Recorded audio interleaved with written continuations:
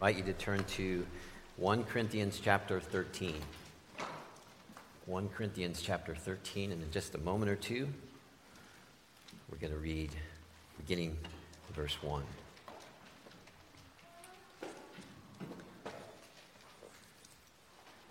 And welcome here and welcome out there. It's always nice to be a part of both.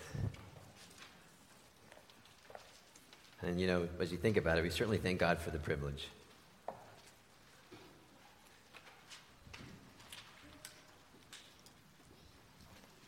All right, let's hear the word of the Lord. The one line there above, verse 13, and yet I will show you the most excellent way. If I speak in the tongues of men or of angels, but do not have love, I am only a resounding gong or a clanging cymbal. If I have the gift of prophecy and can fathom all mysteries and all knowledge, and I have faith that can move mountains, but do not have love, I am nothing. If I give all I possess to the poor and give over my body to hardship that I may boast, but do not have love, I gain nothing. Love is patient. Love is kind. It does not envy. It does not boast. It is not proud. It does not dishonor others. It is not self-seeking. It is not easily angered. It keeps no record of wrongs. Love does not delight in evil, but rejoices with the truth. It always protects, always trusts, always hopes, always perseveres. Love never fails. Amen. Let's pray. Father, as I preach and as we listen, we give to you our burdens, our needs, our weakness, our fears, and our sin. And we ask that for Jesus' sake, you will please give us your strength, your grace, your forgiveness, and your love. Please then glorify yourself and heal the brokenhearted as your word is preached. Amen. I wish someone would have taken me by the hand at the beginning of my career and said, look. Those are the words of a gentleman named Leland Ryken. He was a professor of English for some 50 years, and he's the author of the book, which I've read 3 times now, 40 Favorite Hymns. And he wrote that statement at the end of his book to say that he, over those 50 years, is finally learning how hymns are just as much poetry as they are songs. And the whole thing startled him. So he wrote, I wish someone would have taken me by the hand at the beginning of my career, 50 years ago, and said, look. And every time I come to this chapter, understanding the totality of it, the context of it, the need of it, and understanding me, I say to myself, I wish someone would have taken me by the hand at the beginning of my Christian pilgrimage and every day since and said, look.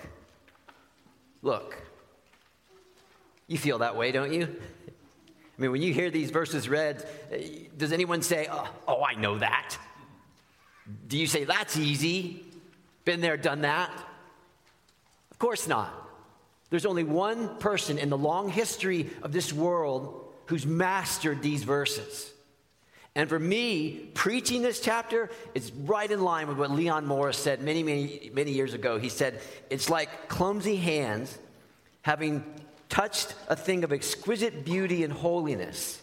Here, what is true of all Scripture is true in special measure, that no comment can be adequate enough for such a great thing. In other words, we might be better off just meditating on these verses for 35 minutes than hearing me.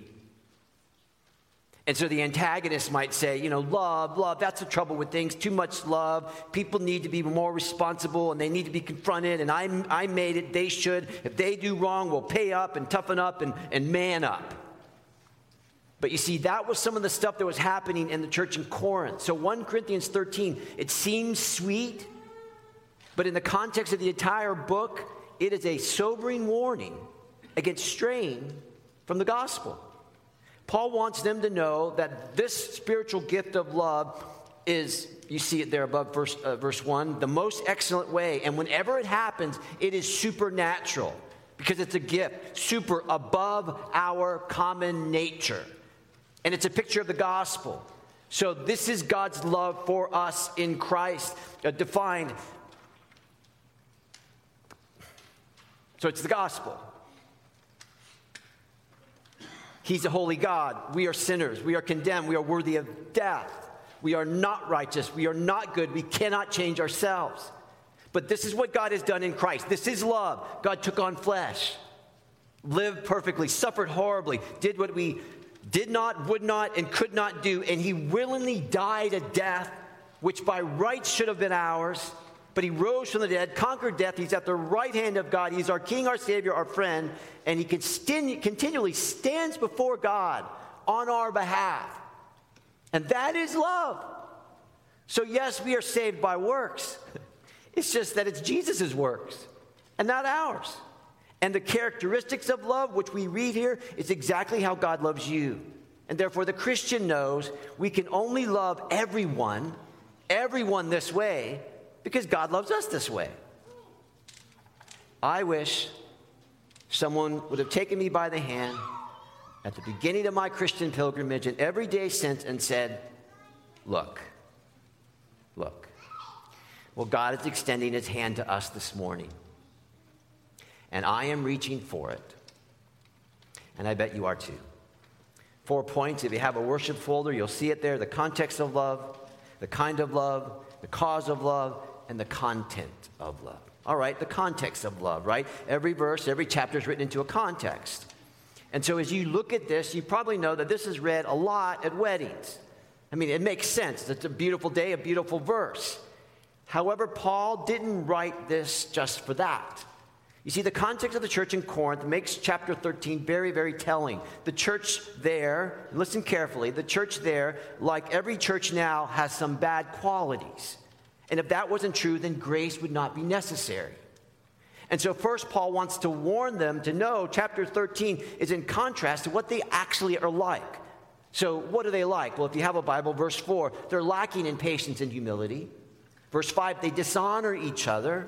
They have these long lists of wrongs done to them by others. They keep it and they will not throw it away. And so by describing the nature of love, he's confronting them without telling them directly, you're not loving this way. Second, in writing this, he has in mind the characteristics of their immaturity. So this is a little bit more than that. For example, here's 1 Corinthians 3. Paul tells the church there, I was unable to talk to you as spiritual people. I had to talk to you as unspiritual, babies in the Christian life. I had to feed you, as it were, milk and not meat. You were unable to digest meat in those days, and you still can't. For you are still worldly, unspiritual. Okay, why, Paul? And this is what he says. All the time there is jealousy, distrust, squabbling, quarreling, arguing among you, showing that you're living just as if you are people of the world. In other words, you're living like you're unconverted. Or chapter 6, they have a big problem with lawsuits and lust. Paul says 6 times in that chapter, do you not know, do you not know, do you not know? In other words, you should know, but you don't know. So the church was lively. They had a dynamic quality. They were filled with gifts, pretty sure of itself. And Paul says, the reality is you're filled with boasters and you're filled with babies. Thirdly, Paul was saying in chapter 14 that these spiritual gifts are there to build up the church. But the Corinthians were tearing down the church. And of course, love is quite the opposite. Love builds up. And the final part, and this might be the most telling, the final part of the context here is Paul lays down in love,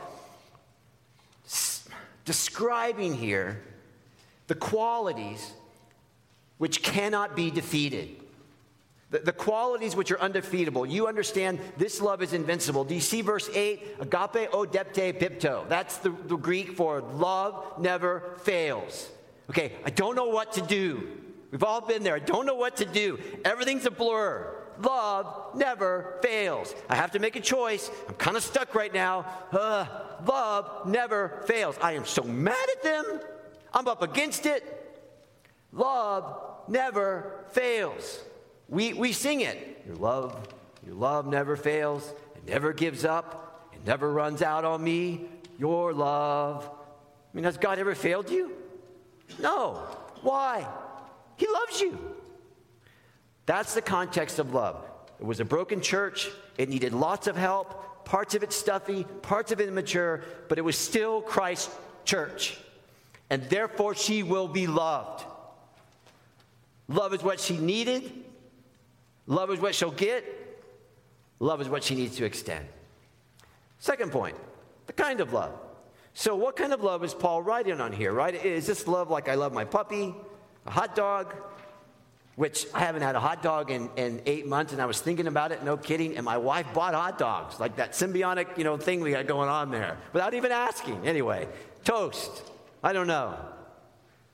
So the Greek language, as you know, has a few different words for love. Here's one, storge. Storge is affection for someone, something, or someplace. Soft slippers, favorite shirt, old jokes, good books, a coffee house, favorite place. Park Point right now for me.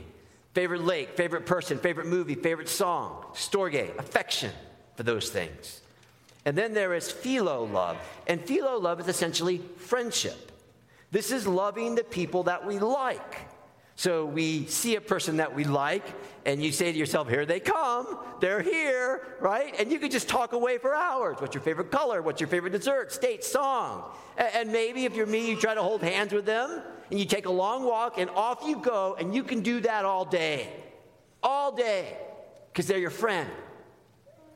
Storge, affection, philo, friendship, and then there's eros.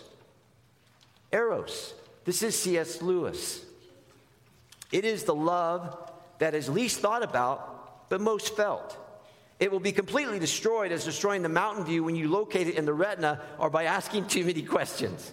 It is sexual and not. In one high jump, it has overleaped the massive wall of our selfhood. It has made appetite itself self-sacrificing, tossed aside personal happiness as a triviality, and plants the interest, and here it is, of just one person in the center of our being. Eros seeks one and only one.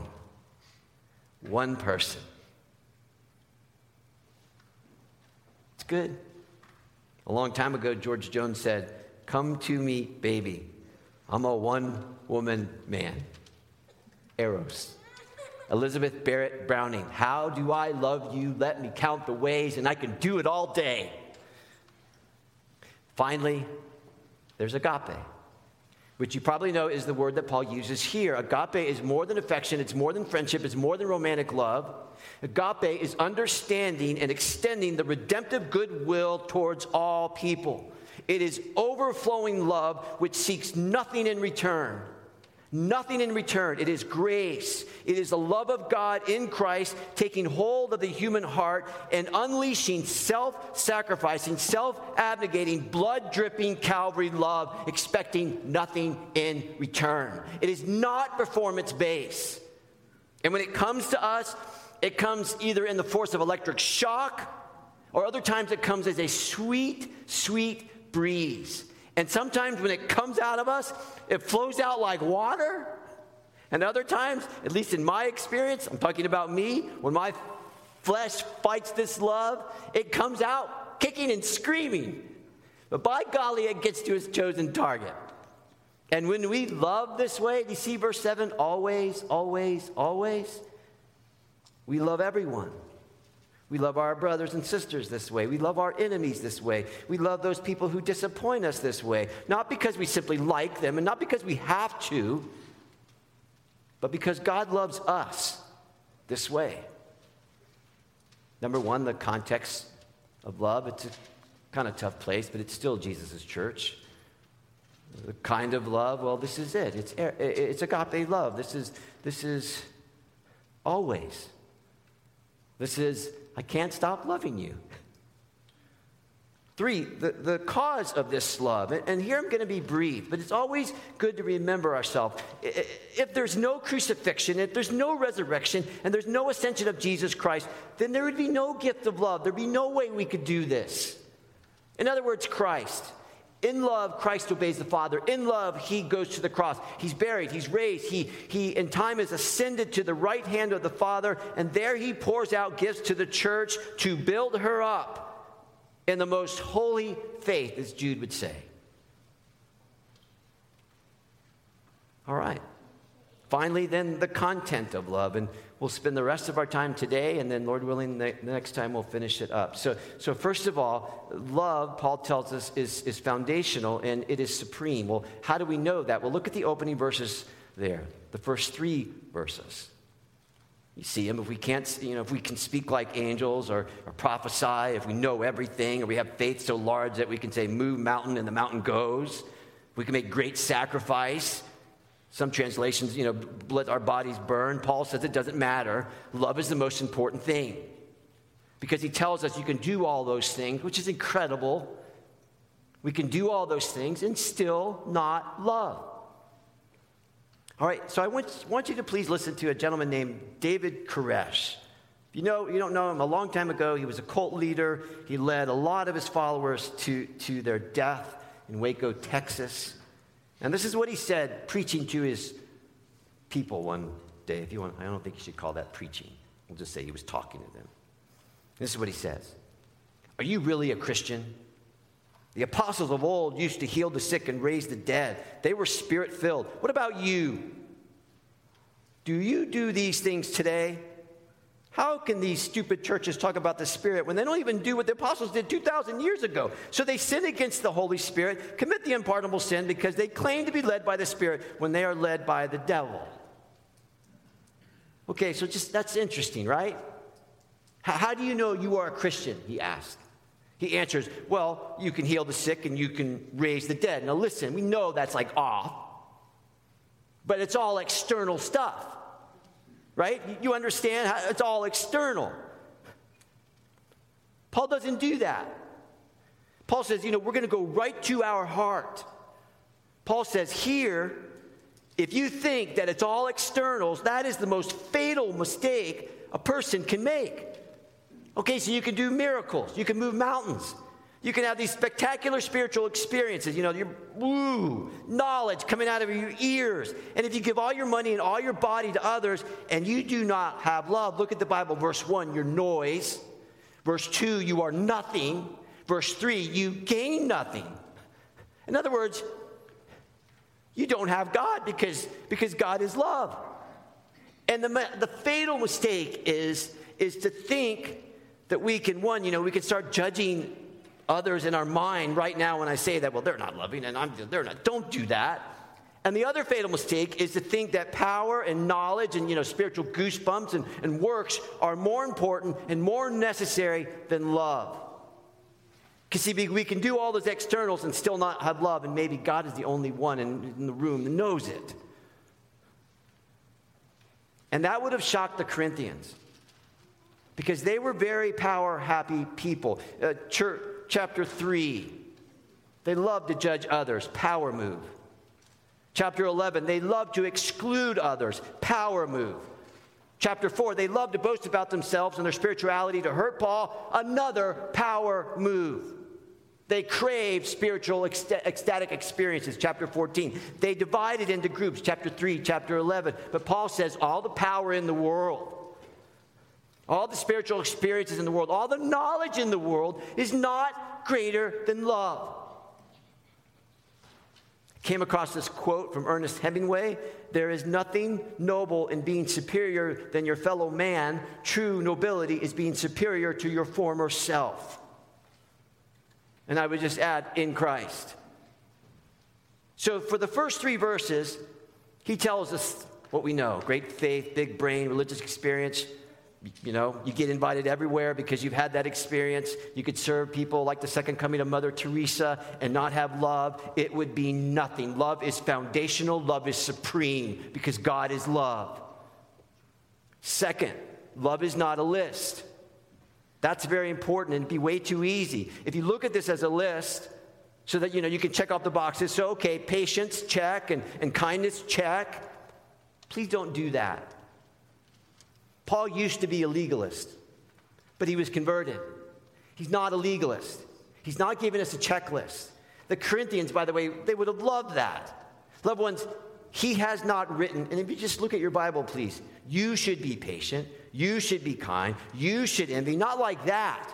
But what does he say? What is he saying? Love is patient. Love is kind. Love does not envy. In other words, he's not giving us a high holy checklist and then say to us, okay, church, if we all just try a little harder, won't things be better?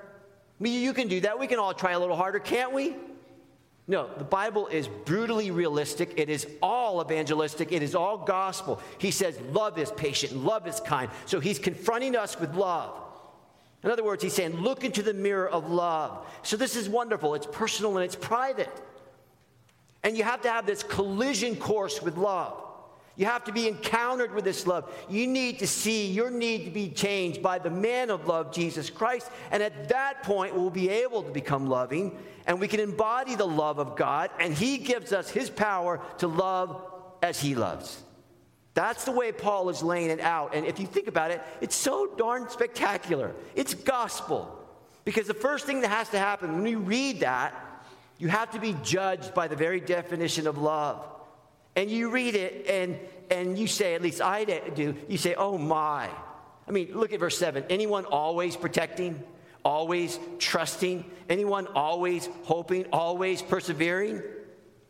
You see, confronted by that. The second thing, and this can be a great thing, is this brings you to a place where you know you're going to have to get some help. You're going to have to be embraced by the man of love.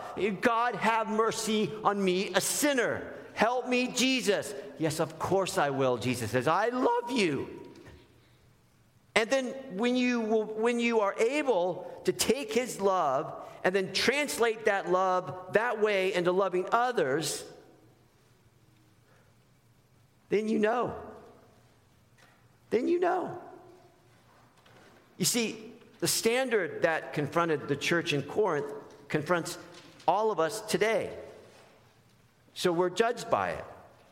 And we find ourselves, I think, primarily reacting to that three different ways. Two are wrong, one is right. Wrong. You read that and go, nailed it. Did it again. That's wrong. Number two, well, you know what? I'm about 70% here. And after the sermon, I'm gunning for 85%. And you never think how that those 15% or the 30% of the times when you weren't loving, how the infinite worth of that person was just infringed on because we did not love them God's way. So it's 1 or 1,000. What does it matter? They have infinite worth. Those two are wrong. This one is right. God, have mercy on me, a sinner. Please help me. Please help me. And again, at that point, when you say those things, Christian or not, you are ready to be embraced by the man of love, Jesus Christ, and then we will be able to let his love just flow through our life, having a lifestyle of love. So in other words, it's confession before transformation. That's a good biblical principle. You remember the woman with the super expensive alabaster jar of perfume, and she breaks it over her thing, and she pours it on Jesus' feet. Remember the guy in the room? If you knew that she was a sinner, then you would have no part of her performance. Jesus said, Luke chapter 7, verse 7, she knows she was a sinner. That's why she's washing my feet. And then Jesus tells us, I tell you, her many sins have been forgiven, as her great love has shown. You see? She knows. So then when Paul says, for example, love does not dishonor others or keeps the record of wrong, he's giving us a picture of pure love. Again, verse 7, always, always, always, never fails, always protects, always trusts, always perseveres. Always, okay, meaning what? Well, listen carefully. If our love ever gives up on a person, it is because that person has failed to give us something or bring us something that we wanted.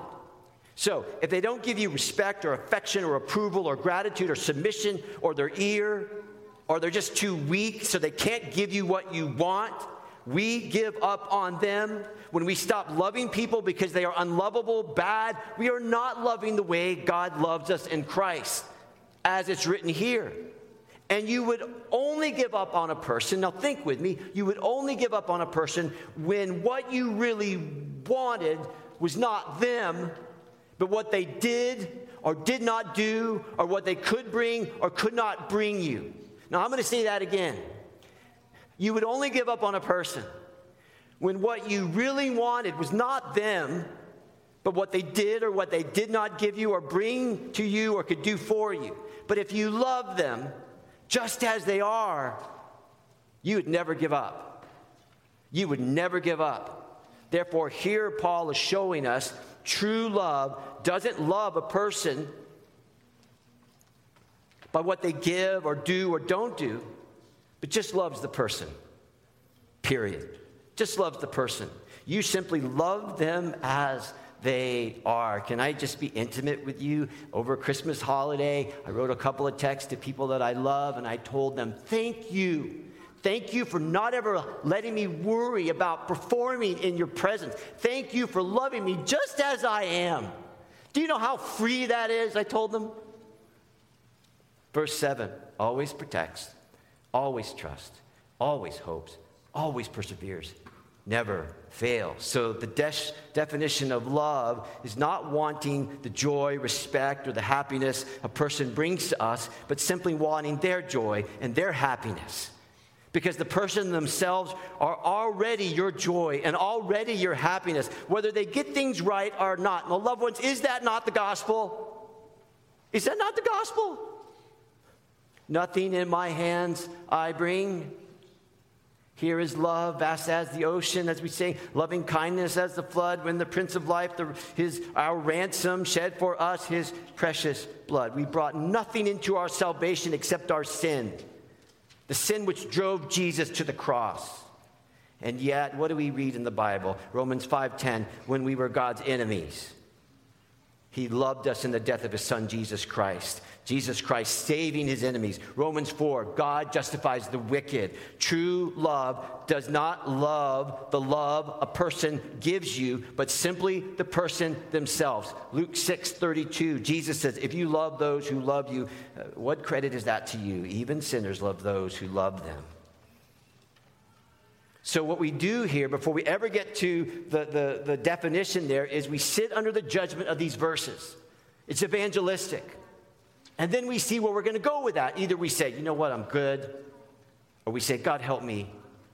Have mercy on me, a sinner. And so look at verse 3 as we get ready to close. It's possible then to give all that you have to the poor and not love the poor at all. I mean, it's possible. Again, some translations, that let your body burn at the stake and not love God at all. So not just it's not enough, like loving God enough, but you don't love him at all. You can die for your religion and not love God at all. You want to ask yourself, well, how in the world can that be? But we know. Do you remember the story I told this summer? I think I did. So a farmer loved his king. And so he was growing carrots, and there's this huge carrot, and he said, I want to bring it to the king.